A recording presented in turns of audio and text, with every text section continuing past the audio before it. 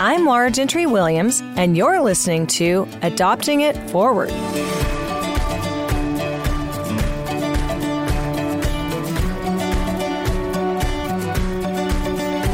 Adopting It Forward allows people to share their adoption stories in order to encourage you wherever you are in your adoption marathon, from bystander to runner in training to participant. Enjoy today's story.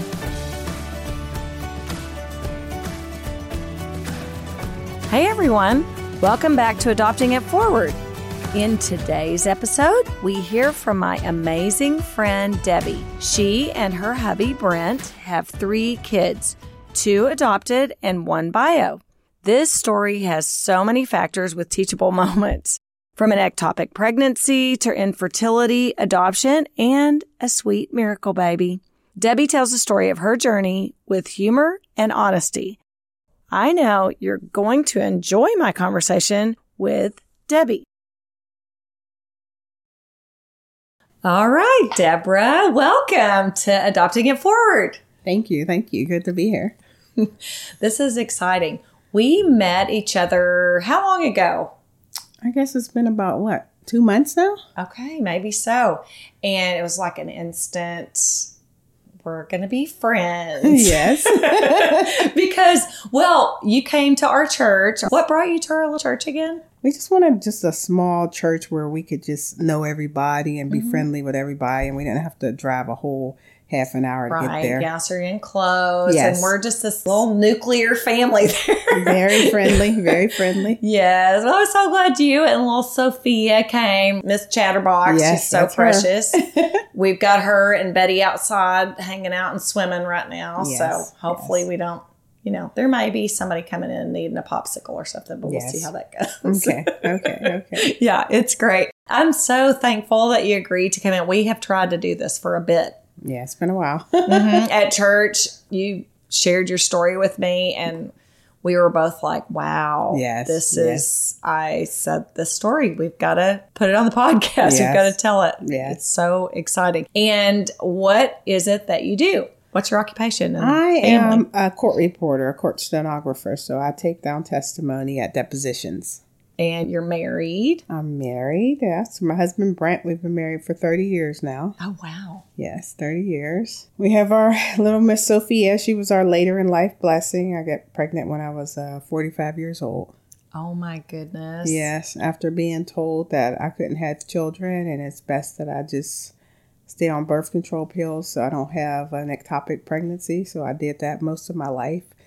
And we did have the opportunity to adopt 2 wonderful children, Sierra and Ryan. So how old are your adopted children? Our adopted children, Sierra is now 32 and Ryan is 30. Okay. And we adopted them when Sierra was 4 and Ryan was 6 years old when we adopted him. So you've had them all the way through there, and now they're all grown up. Yes, all grown up. And so you're kind of the age span that my kids are almost, except a little bit more. Yes. A little bit more difference. My kids are the bio kids are 34 and 27, so we're kind of in the same boat with that. Yes. And then here you have this little bonus baby. Yes. Miss Sophia.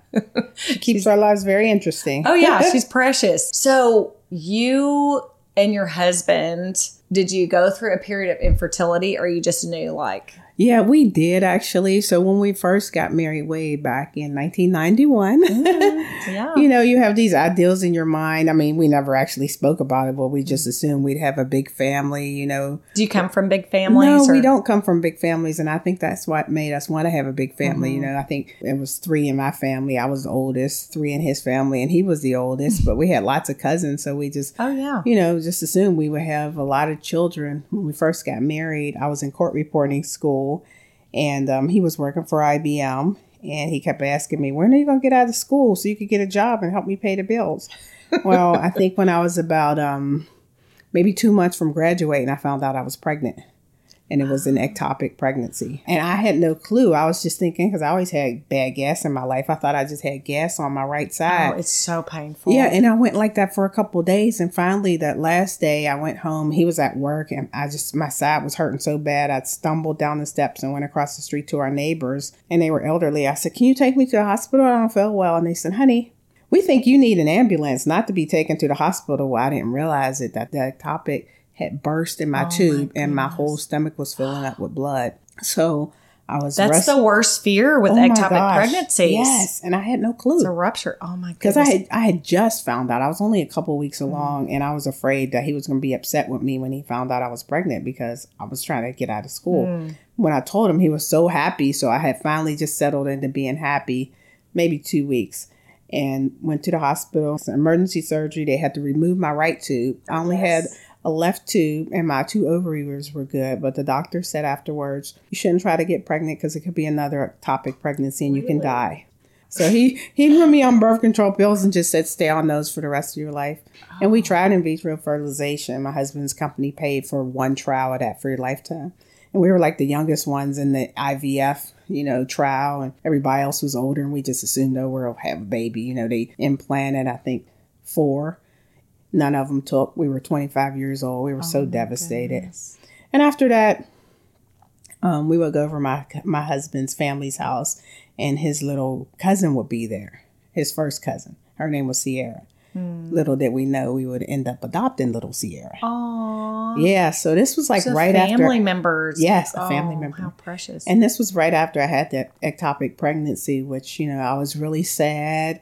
And, at that point, I hadn't been thinking about I want to have a baby right now. But when you find out you can't have a child, that makes you so much more want to. It does. And that's all you can think about. That's all I could think about. Yes. Yeah. So it's like I really wanted a baby and we couldn't have one. That IVF didn't work. And the doctor said just stay on birth control pills. So I was, I was so distraught. And, after when we met her, she'd be sitting on my lap and I would be doing her hair. And his aunt would say, you like her, don't you? And I said, yeah. She said, why don't you take her home? And I said, no, I can't. But her father was having some challenges. Her father was actually my husband's mom's brother. So she was his first cousin. He was having challenges with his girlfriend. Sierra's mom wasn't in the picture. She had some challenges and hadn't been in the picture since Sierra was 18 months old. And Sierra was about 3 then. So long story short, the uncle and the girlfriend had challenges. He ended up going to jail. We ended up adopting Sierra and brought her into our home. And did they live far away from where you lived? No, we lived in Pittsburgh, Pennsylvania, and they lived like maybe about 15, 20 minutes away from us. And so you had known her since she was tiny? No, I had actually just met her. Oh. Yeah, it was really quick. And you just had that connection. Yeah, it wasn't like over years or anything. I had just met her. She was 3, and when we brought her to our house, she was maybe getting ready to turn 4. So it was over a period of months. Oh.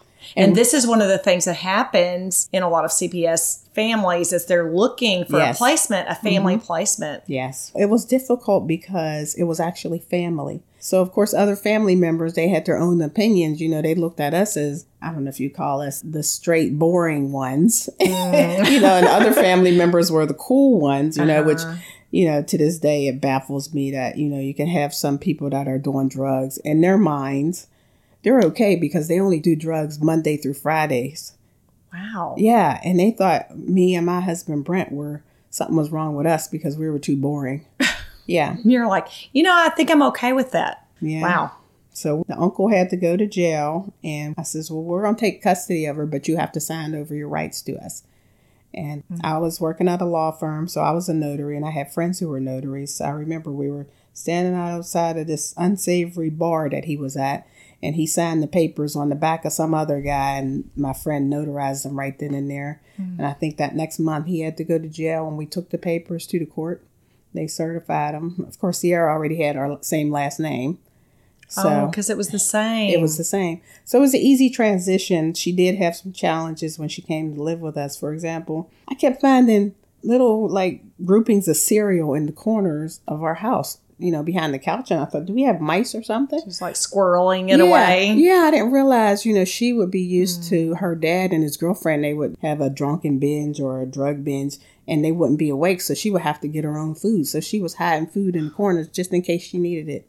Aww. But it was so, she was just so quiet, and so you could tell she was just used to like no stability, because she was just, any little thing, she would just be like, okay, like, I remember when I went to wash her hair, she just started screaming. I said, I'm not going to hurt you. I'm just going to wash your hair. But just the littlest things that she wasn't used to having done to her, Aww. And for about 2 years, she lived with us, and she was just the most quiet, easygoing child, very obedient, just would go in the corner by herself. She'd be happy playing with a pillow. She'd just sit there and just talk to herself and just have her own fun. And when I say, come on, Sierra, it's time to go. And she'd say, okay.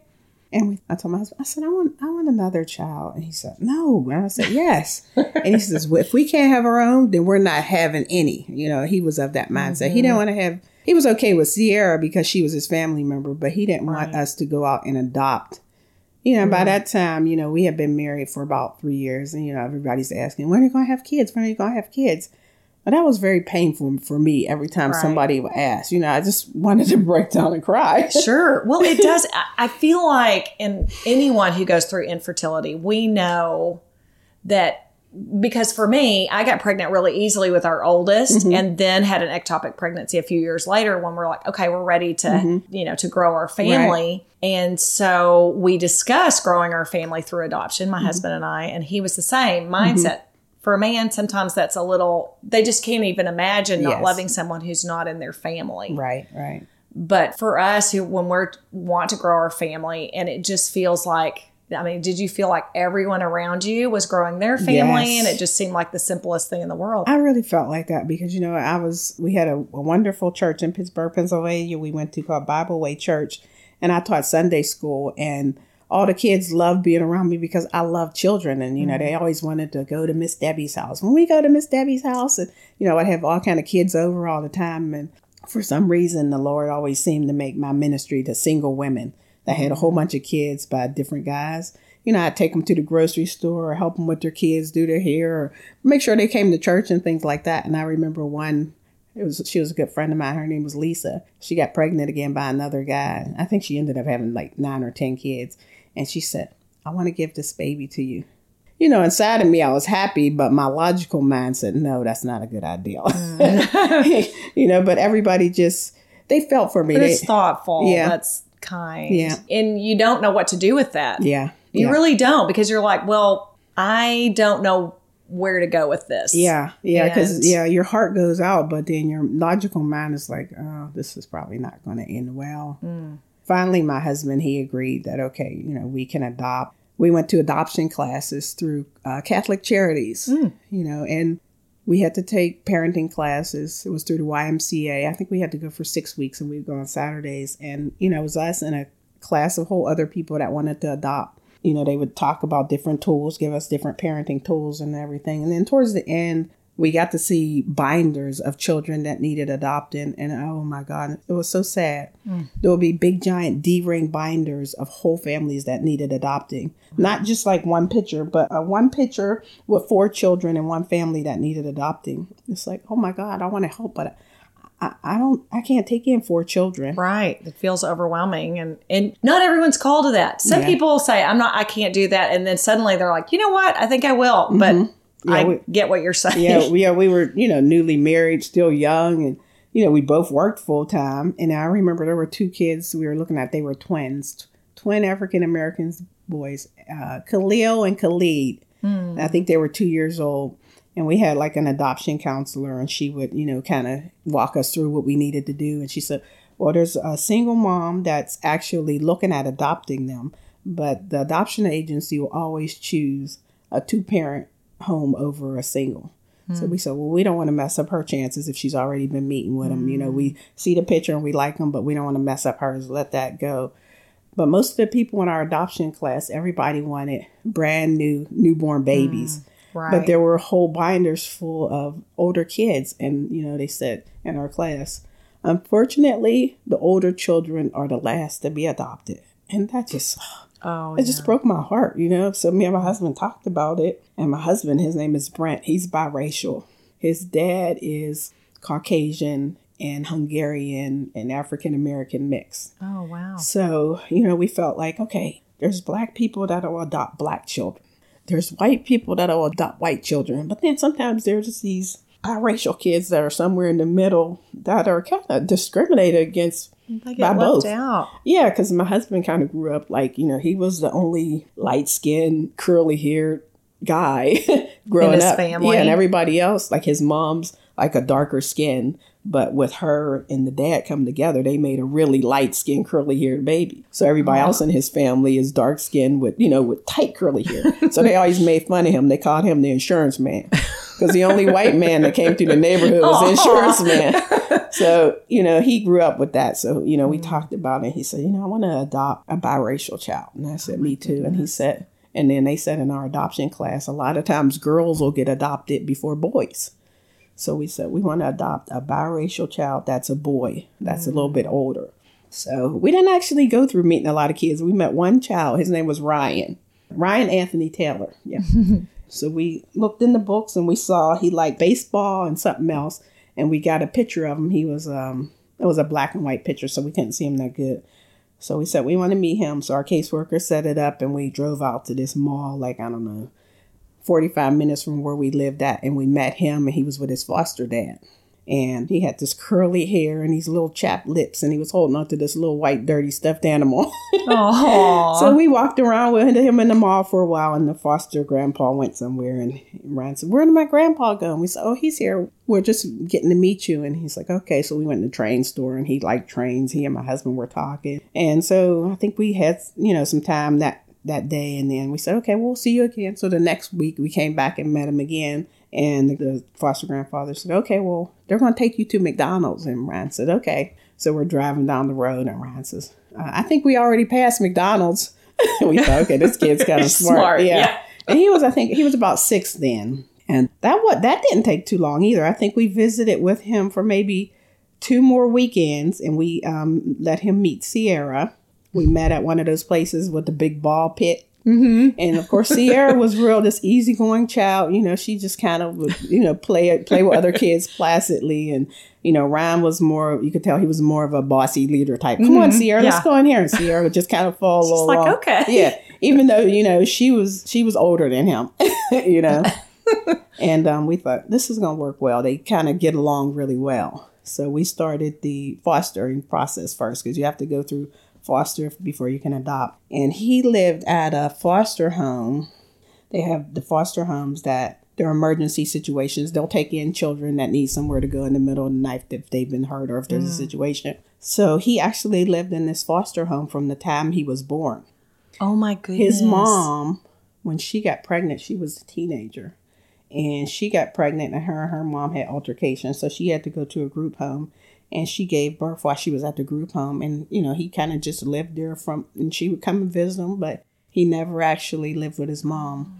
They tried teaching her parenting skills because we got a whole write-up on him and it never did work out. He just, lived there till he was 6 or whatever. So he came with us. I think it was he spent 1 weekend with us and they told us that he was on Ritalin, but they told us he was only on it between 9 o'clock and 2 in the afternoon.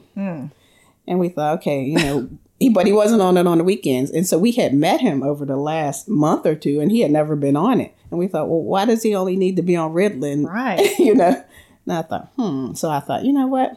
I don't feel comfortable giving my child anything I haven't experienced first. So I took one of those Ritalin pills. Oh, really? I did. And you know what it made me feel like? It made me feel like if you would take a Benadryl, you know how you feel like you're kind of sitting there and everything's happened, but you're just sort of sitting there groggily watching it, but you can't really react. That's how the Ritalin made me feel. I thought they're just trying to sedate him during the school hours, it sounds like. Wow. So you didn't give it to him? I didn't give it to him. And you know what's funny? He stayed with us that weekend. And then I think about a month later, he came as a foster. So he was living with us as a foster child. One time when my husband asked him to do something he didn't want to do, he said, I think I need my medicine. And my husband said, oh, you're pretty wise to this, aren't you? He was like, this is how this works. Yeah, you only need your medicine when it's something you don't want to do. Right. And it was funny because I think the foster family, the foster grandpa and grandma were having like a big cookout for all the kids that had ever been through there. So we went back out to their house and visited them because we had never really been at the house before. They were nice people, but you could tell they kind of took in kids for money. Like they had this big refrigerator and it had a big keg in it. Oh, nice. You're like, don't touch mommy and daddy's juice over here, I guess. And then they were showing us these pictures and photo albums where they had like dressed the boy up like a girl and put lipstick on him. And they thought it looked so funny and so great. And me and my husband were like, oh my goodness, thank you, Lord, that we had the chance to get this kid out of here. You know, but yeah. And then the foster mom asked us, she's like, have you seen any of this behavior? He used to curse at me and throw his food at me if it was something I didn't like. And we thought, no, we've never seen that behavior. Aww. So it's amazing how children could be in one instance when they're taken out and put into another environment where a certain behavior is expected of them, you know? And just to have you guys both there and, you know, for him to get that special attention, I'm sure coming from that big group situation. So we've been trying to have this conversation a long time, but you're my first African-American friend that I've been able to get to come on the podcast, which I appreciate that so much, Deborah. And do you feel like there's a stigma in the Black community for adoption? It's not that I don't ever see it and I'm meeting more and more people. Right. But maybe in the past, it wasn't something, and you did this a long time ago, really. I mean, to me, that's very cutting edge as far as I know, at least as far as I know in our community. Right. Well, I don't know so much as it's like a stigma or a prejudice. I think it's more so, I know even when I was growing up, I had a lot of friends and neighbors who somebody always lived in their house that it wasn't their sister or brother. So I think in the Black community, it's always been kind of a sense of taking care of our own. Like if you know, if your cousin, uncle, or whoever, or the kids down the street, if you know that their parents are always fighting or somebody's on drugs, somebody always takes that kid into the house. They might not technically adopt them on paper, but it's just been always something I feel like the Black community has done for generations. Yes, so I don't know so much that they'll actually, a lot of people will go out and go to adopt, because the adoption process is a lot. It is. It's a lot. I mean, we had to have a home study, which was like $800. You know, I just thank the Lord that Catholic Charities paid for that. But it's a long, drawn out process. Oh my gosh. It took a long time. Yeah. And you've got to go in and work for that and search it out. And so that's very interesting. That is true. The more I think about it, any of my friends who maybe grew up in a different home, it might be with their auntie or their grandmother or whatever, which is what we want. That's precious. And it's like in your oldest daughter's case, how she was a family member and you guys took her in. And then, you know, also if you take in a family member or if you take in a kid down the street or whatever, there will be benefits to help you. Like the state will help you with things. If you go out and just physically go out and adopt a child, you might not have benefits to help you. You know, like we did have benefits to help us in the case with Ryan because they consider him special needs only because he was a little older and of the age that might not get adopted, and because he was a boy, and because they had him on Ritalin between 9 and 2 in the afternoon. Goodness.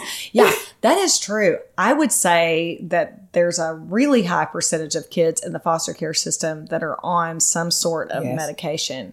I mean, as a whole, I feel like a lot of boys are on medication. I have never done that with my son. We have family members who maybe have done that for a little bit with their sons, if just for a brief period. Right. And maybe that did help him get through the beginnings of, I don't know, kindergarten or whatever. But so he never went back on any sort of medication. No, he's never been back on any sort of medication. And and part of his thing is probably he's really, I mean, he sounds like he was super sharp as a 6-year-old. Yes. So his mind was running the whole time. He was very smart. I remember when we first brought him home with us, we walked up the street, he and I and my daughter Sierra, and we walked up to the park. And I think he had only been living with us for maybe about a month then. And he was on the merry-go-round. And I asked him, I said, do you think you'll ever call me mom? And he was like, you know, he's 6. Yeah. He says, well, you know, when you first meet somebody, you can't just immediately start calling them mom. You have to get to know somebody. And I thought, oh my gosh, this 6-year-old is let's just analyze this right now. And, you know, he's always been that type. He's always been the type to ask questions and always been the type to question authority. So I'm sure they didn't like that. And that was probably one of the reasons He's why. He's like, well, tell me why I'm needing to do that right this minute. Yeah. Yeah, I always told him, I said, when you grow up, you would be an excellent attorney because you love to argue your point, and just play devil's advocate and say, well, what if this? Well, what if that? And it is kind of exasperating. No, sure. Those of us who have raised those kind of kids, we know. But it also, those are the kids that if we can help them kind of channel all that, it is amazing. And I've always told all of my kids, I feel like have a definite stubborn streak. But if they do, and curious streak, then that channeled is the best. Yes. They amazing. Do that in the right direction. Right. Because we don't want to break that. No, we don't. And you know what? I feel like now that I'm older and now that I have Sophia, my focus has really changed on parenting. Like I feel like when I had my 2 adoptive children, and I was younger in my 25s, I felt like the most important thing was discipline and making sure everybody knows that my children are disciplined and they listen to behave. Me. Yeah. And now my focus is more so on, I want Sophia to be an independent thinker. I realize that this life is very fleeting. I'm not going to be here forever, So I feel like this is a blessing that she's been given to me. And she's not my child. She's God's child. So it's my responsibility to just kind of mentor her to what God wants her to be. Whereas I felt like with my adoptive children, I felt like these children are going to listen to me and they're going to bend to my will and they're going to do what I say. But now that I'm older and I know well, we just don't know what we don't know. When we're young and we're all energized and then we've got these kids, the Lord's entrusted us with these kids and they're going to turn out this certain way. I know. We're so hard on the oldest ones. And then as we get older, we kind of mellow out. We're like, you know what? That's fine. Wear that outfit. It totally clashes. It's fine. Yeah. Yeah. Because even people who meet me now who knew me when I had my adoptive children, Sierra and Ryan, are like, wow, you're so different. And I think, all that time I was crying out to the Lord, like, Lord, how come everybody else can have a child and not me? I'm serving you. What's going on? And he had a better plan than what I thought was the plan. Now I'm older, I'm more settled, I'm more relaxed, and I'm not so hyper focused on every little thing, and I can really enjoy. Yes, we can enjoy those kids and be like, they're who they're supposed to be, and I'm just here to help kind of steer them in the right direction and mentor them. I like the way you said that. I actually had to apologize to Sierra, our oldest. I apologize to my kids Sierra, all the time. I just want to apologize. I had never raised a child before, and I was just so hard on you to try to expect you to be perfect because I was never perfect and there's no way I was ever going to be perfect. There's only one perfect person and that's Jesus Christ. And Sierra, and my little one, Sophia, tells me all the time, Mommy, there's only one perfect person. I said, yeah, you're right, baby.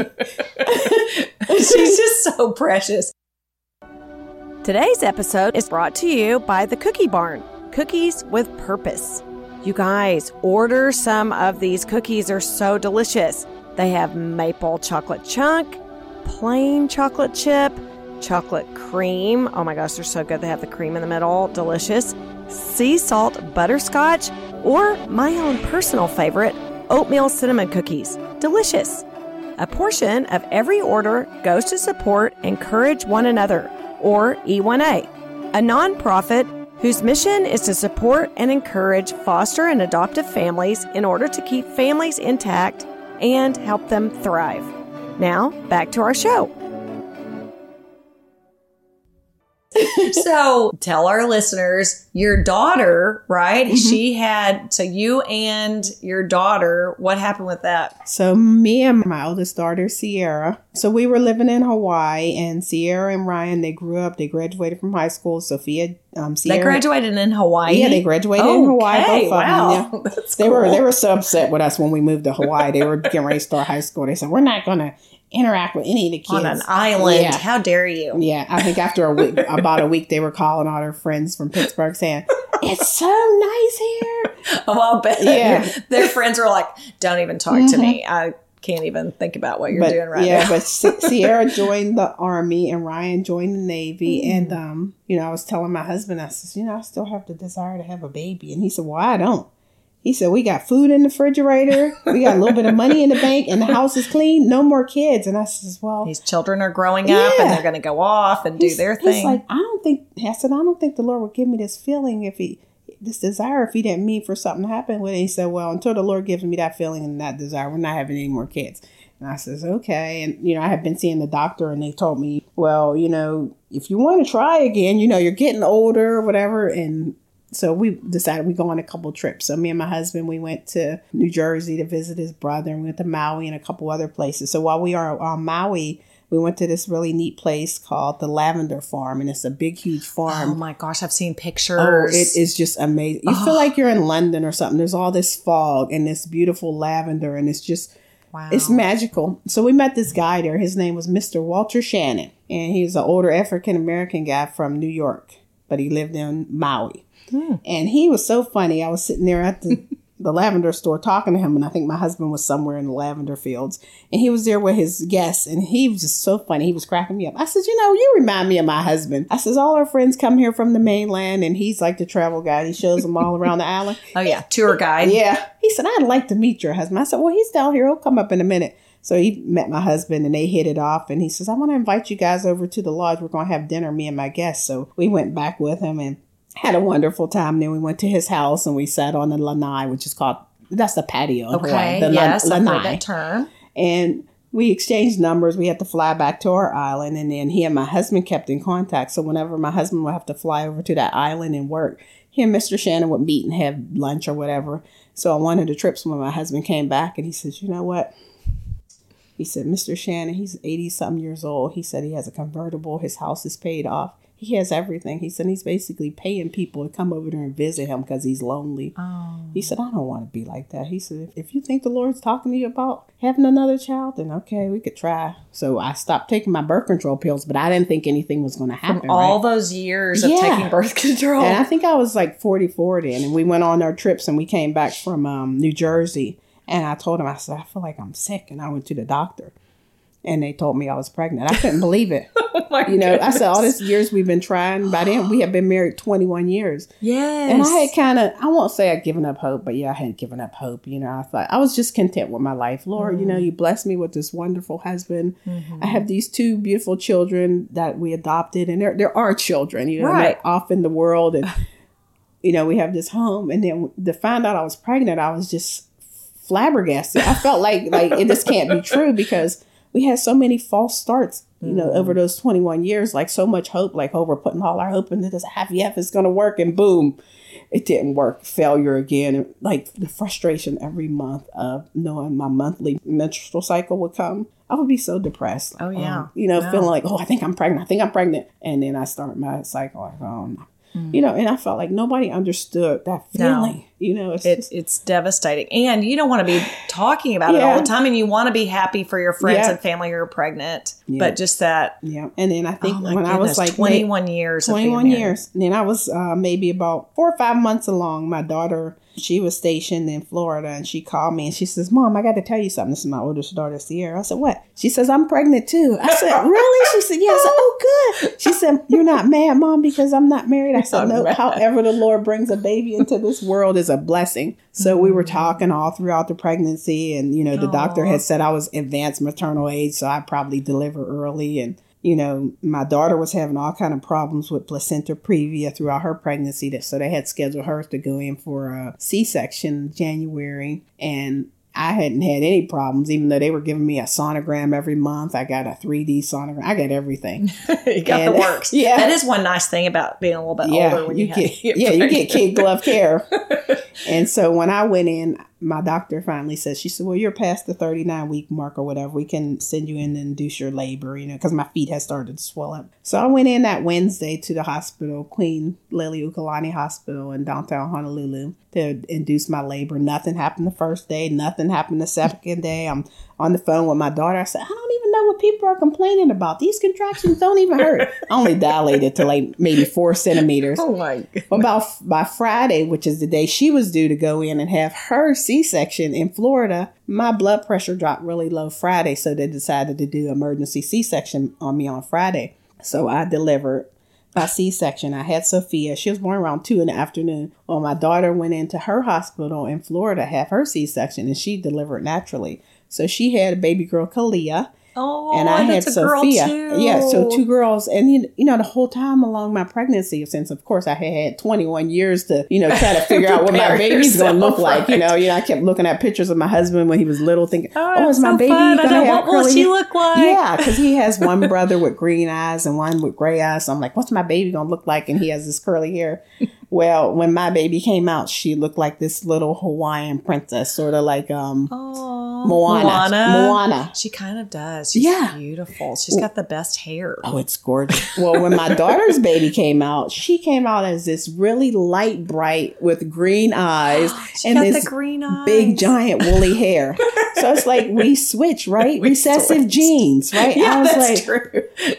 And the whole time in the hospital, the nurses kept asking me, and I had all these little Filipino nurses, and whenever my husband was at work or whatever, and not in the hospital room, they said, is your husband Filipino? And I said, no, he's black. And they're like, are you sure? Because your baby looks Filipino. This is really, you're like, well, there's all kinds of things happening in this family, so it's fine. They're like, are you sure? I'm like, yeah, I'm sure. And, she was really light when she was first born. I remember we took her to the pediatrician, and the pediatrician scolded me. She's like, keep this baby out of the sun. I said, well, you know what? One thing about African-American babies, whenever they're born, they're all really light with curly hair. Mm-hmm. But we always have this saying is look behind their ears, right? And if the ear is brown, that's the color that the baby's usually going to be. Oh, and then the pediatrician also told me, she said, well, I know her hair is nice and curly now. She said, I just want to prepare you. It's probably not going to stay this way. It is really. No, it's like it's a different texture. A beautiful texture. Oh my gosh, so and we said, well, we don't care what texture her hair is. We're going to be just happy with whatever, And all along the pregnancy, the doctors were telling me, we want to give you an amniocentesis since you're older. She might have Down syndrome. And I said, I don't need your amniocentesis. I don't need anything. Having a baby. I said, if she has Down syndrome, guess what? I'm going to love her because this is the baby and the blessing that God gave me.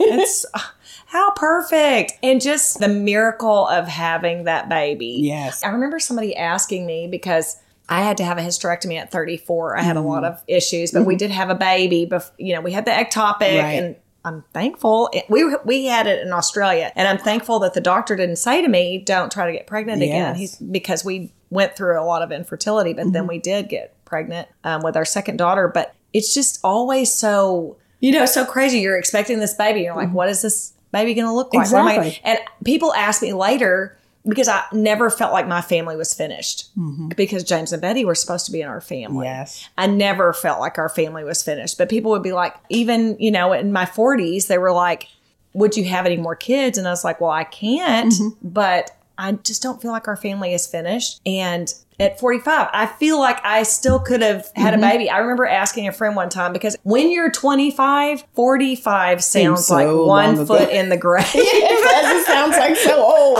But don't you feel like it also makes you, we talk about it all the time, like we would have had our kids in our 40s if we would have birthed them. And we think, it makes you feel younger, and your life isn't over in your 40s where you're like, I can't parent anymore. I mean, it's just amazing how the Lord it was supposed to happen. Yes. So he gives you this youthful vigor that you're like, yes, I can totally do this. And yeah, because like other people who are my age, and they find out that I have a child, they're like, oh my God, I don't know how you do it. And I think, me and my husband talk all the time, and we're like, we can't imagine what our lives would be without Sophia. We'd be sitting around here. Yeah, I'd be probably, I don't know, going off with my 50-year-old girlfriends. I don't know, doing this and that. Yeah, I mean, there's nothing wrong with traveling. Yeah. That's always fun. But you can still have a life, but they just make it fuller. They make it so much fuller. Like I remember after Sierra and Ryan, went off and joined the military. So me and my husband, we had this big 5-bedroom home in Hawaii, and everything was perfect. There was nothing out of place. We would come home from work, and there'd be a little crumb on the counter, and be like, "Did you do that? No, did you do that?" Well, it was one of us. Yeah, it was like nothing to do. Everything was true. Perfect. I know.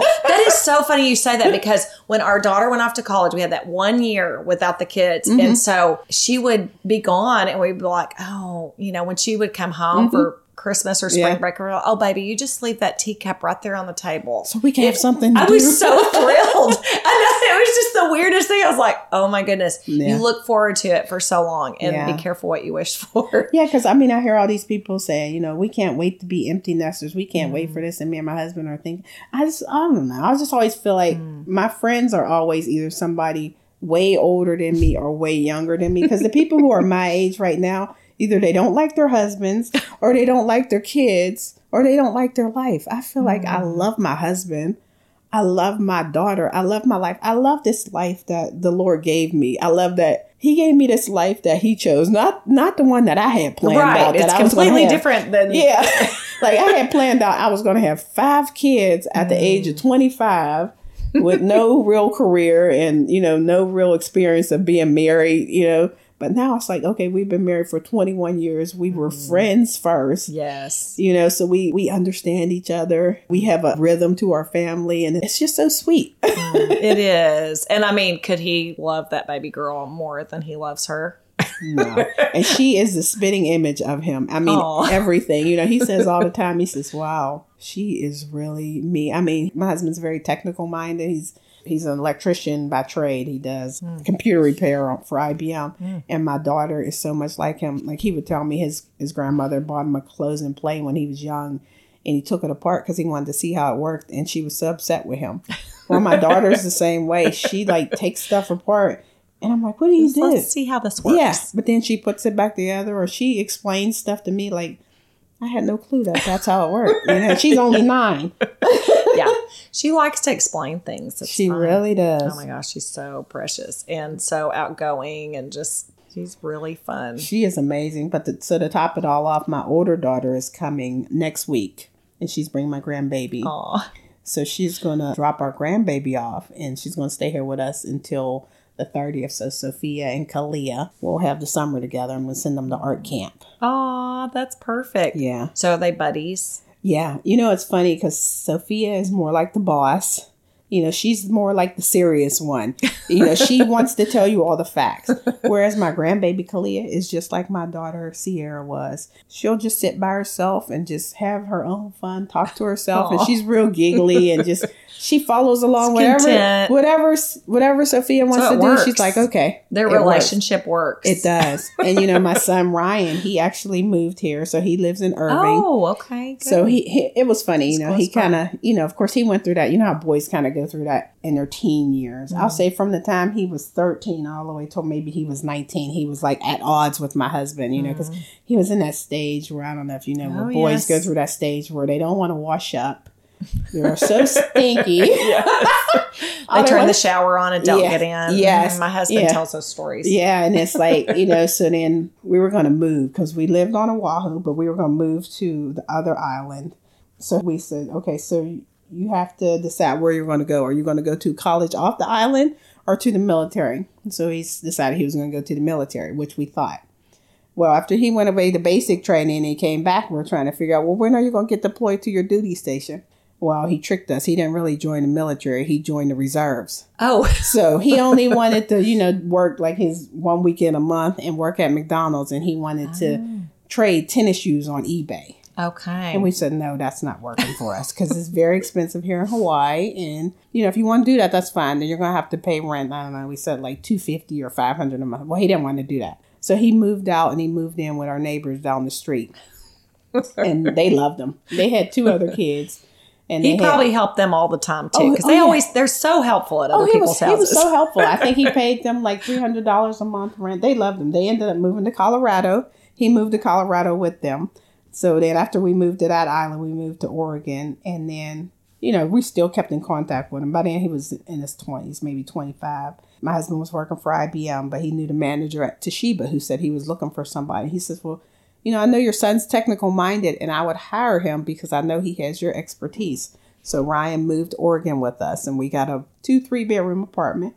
And then he paid his part of the rent every month because he was more mature and he understood. You guys have lived all over the place. We have. Oh, my word. And, it was nice for Sophia having her older brother there, too. So she liked beating him up all the time. So then we moved to Texas and he stayed in Oregon.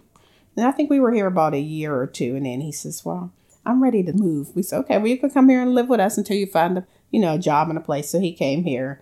He moved in with us, I think, after about 6 months of him sleeping in until 12 noon and ordering Amazon boxes every day. Yeah. He finally got a job. So now he does installs for like those self-serve checkout like at Costco and things like that. So he comes over maybe about every 2 weeks, and he comes over and he sits on the couch with his cell phone. He talks to Sophia. And he brings us all kind of stuff from Costco. But, it's funny because we tell him about, remember when you were growing up and you used to cry all the time? We called you Crying Ryan. He says, Mom, I don't remember ever being like that.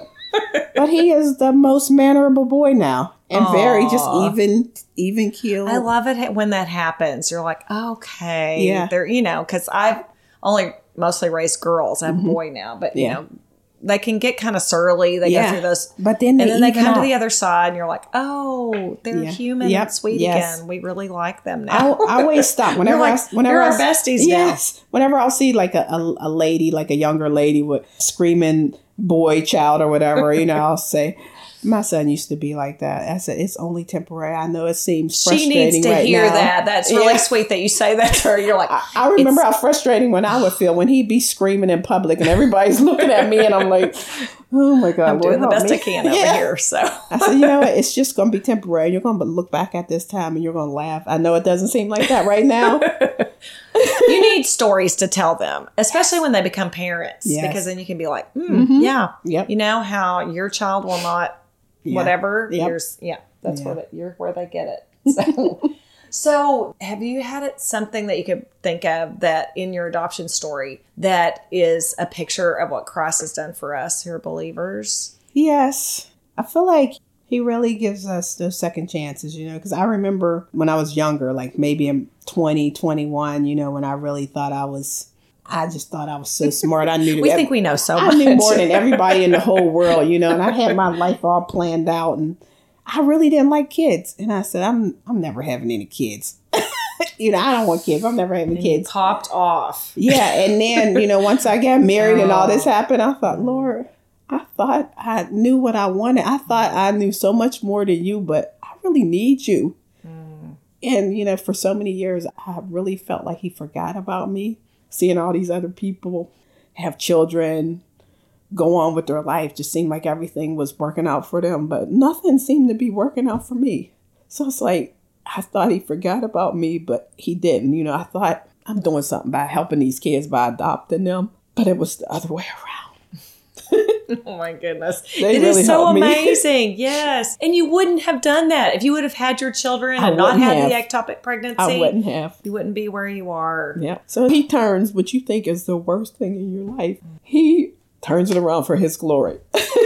Yeah. I love to be able to look back on that. Same with our kids. We would not be doing what we're doing. This life would not be what it is if things had gone what I thought was the best plan. Or even if I listened to other people, other people told me, well, are you sure you want to adopt somebody else's kids? I heard a story about this one kid that burned down your house. Right. So in the back of your mind, you're thinking, oh, maybe my friends are right. But they're not. Yes. No, it's true. A lot of people do tell the worst case scenarios, especially with children who are not babies. But all they want to be is loved. It's amazing when the Lord says love covers a multitude of sins. It really does. The different reactions from children based on the ones that don't receive the love they feel like they need and turn that same child around and put it into a different household. That same child acts totally different. Because he was supposed to be with you. Yeah. He was your child. Yep. Oh, how have you seen hope in this past year with all the changes that have happened and the shutdowns and all those kind of things? I think it really gave people a chance to kind of pause and say, okay, all this other stuff I was chasing after, is it really important? Is it really going to stand the test of time? If I have this perfect car or this perfect house or this perfect this. No, it's about caring about my fellow human being. It's about sharing some sugar with somebody. Just the little things, Yeah, things we haven't had to do in our generation, really. Yes. And that's excellent. I thought so many times, I have never stopped like this in my entire life. Mm-hmm. I've been on go. Yes. It totally changed my life around. I was always like, gotta go to work, gotta do this, gotta do this. And the pandemic totally changed everything around for me. I was like, okay, I'm going to start a business. I have to, the Lord has given me a lot of tools that I didn't realize that I had within me. A whole bunch of things I could do. I don't have to, wait for somebody to give me a paycheck. Yeah, no, that's a really good point. I think a lot of people are doing that now. And a lot of people are more so, they're patronizing other individuals instead of big corporations. Like I told my husband, just little things like we were going to get an exterminator. I said, instead of getting a big company, I said, I want to use that independent person. Yes, that is true. When I help them, that helps them pay their mortgage, helps them pay their rent, helps their kids go here or there, The small businesses. Yes. And, we've been the same way. I think we've looked outside of everything and had a big restart that we all needed. Yes. A lot of people are changing jobs or moving or doing different things. But have you noticed how many conversations have you had in the last month or two now that things are coming out, like at the dog park or at the grocery store? People are super chatty right now. Oh, yeah. Do you think? Like everybody was like too busy before. Now everybody has time to just sit and talk. Well, stop and actually have conversation. Yes. I've had more meaningful conversations in the last few months. I'm like, it feels so good. Yes. I think we all appreciate relationships. Yes. I see a lot of hope in that. Do you have something low key that you make high key that you can think of? I guess, I don't know. I always, being the firstborn, there's a certain standard that you always have to uphold, like almost thinking everything has to be perfect. Right. Even with Sophia, I'm like, I'm trying to teach you these things so when you go to school and your teacher gives you directions, you'll know how to do A, B, C, and D without them repeating it. And she says, well, Mommy, there's only one perfect person, and that's Jesus.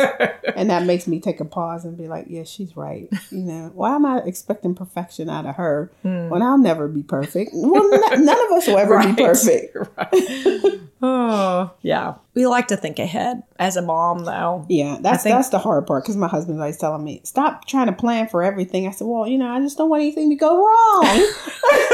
It's not planning. It's just, preparing. It's all right. No, it's so true. We try to, especially as a mom, you never stop doing that. I mean, your kids are in their 30s and do you still think of well, I wonder how this is going or that's going. Yes. And we want what's best for our kids, whatever age they are. What a blessing. And thank you for being brave with your adoption story, Deborah, because it's precious. And it's fun to see we're kind of flipped because we started with the bios and ended. Yes, I know. We are done now with the adopted kids, but you're the other direction. Yes. But it's so precious how God put your family together the way it was meant to be, and all of these kids. It's a blessing. It truly is a blessing. It's like we think, I thought God forgot about me, but God said, I have another story I've written for you. Just sit back and wait. Yes, He's back in the background working things, and it's really hard for us. But as we get older, we see more and more that we can look back and see the pieces that God's been just piecing together little bit by a little bit. So, well, thank you so much for doing this. You're welcome. Appreciate it. I really enjoyed talking. Thank you. You guys, how great was that story? I appreciate the honest way Debbie shared her journey. Not sure how I felt about her sampling her son's Ritalin, but it really was good to know. And what she shared about the African American community and how everyone just seems to come along and take in an extra kid or two, even though it may not be with paperwork or a judge. I love that. It's what kids need. And truer words were never spoken when Debbie said, God gave me the life He planned, not the one I planned. This story proves there's so much blessing in the waiting. What an adventurous life they've led, and with a 9-year-old, so much more ahead. So until next week, let's all keep adopting it forward.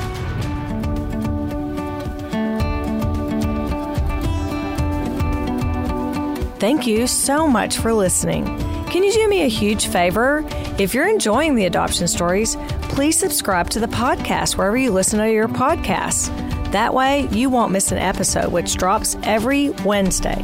It would also really help if you could leave a positive review, 5 stars if you've got them.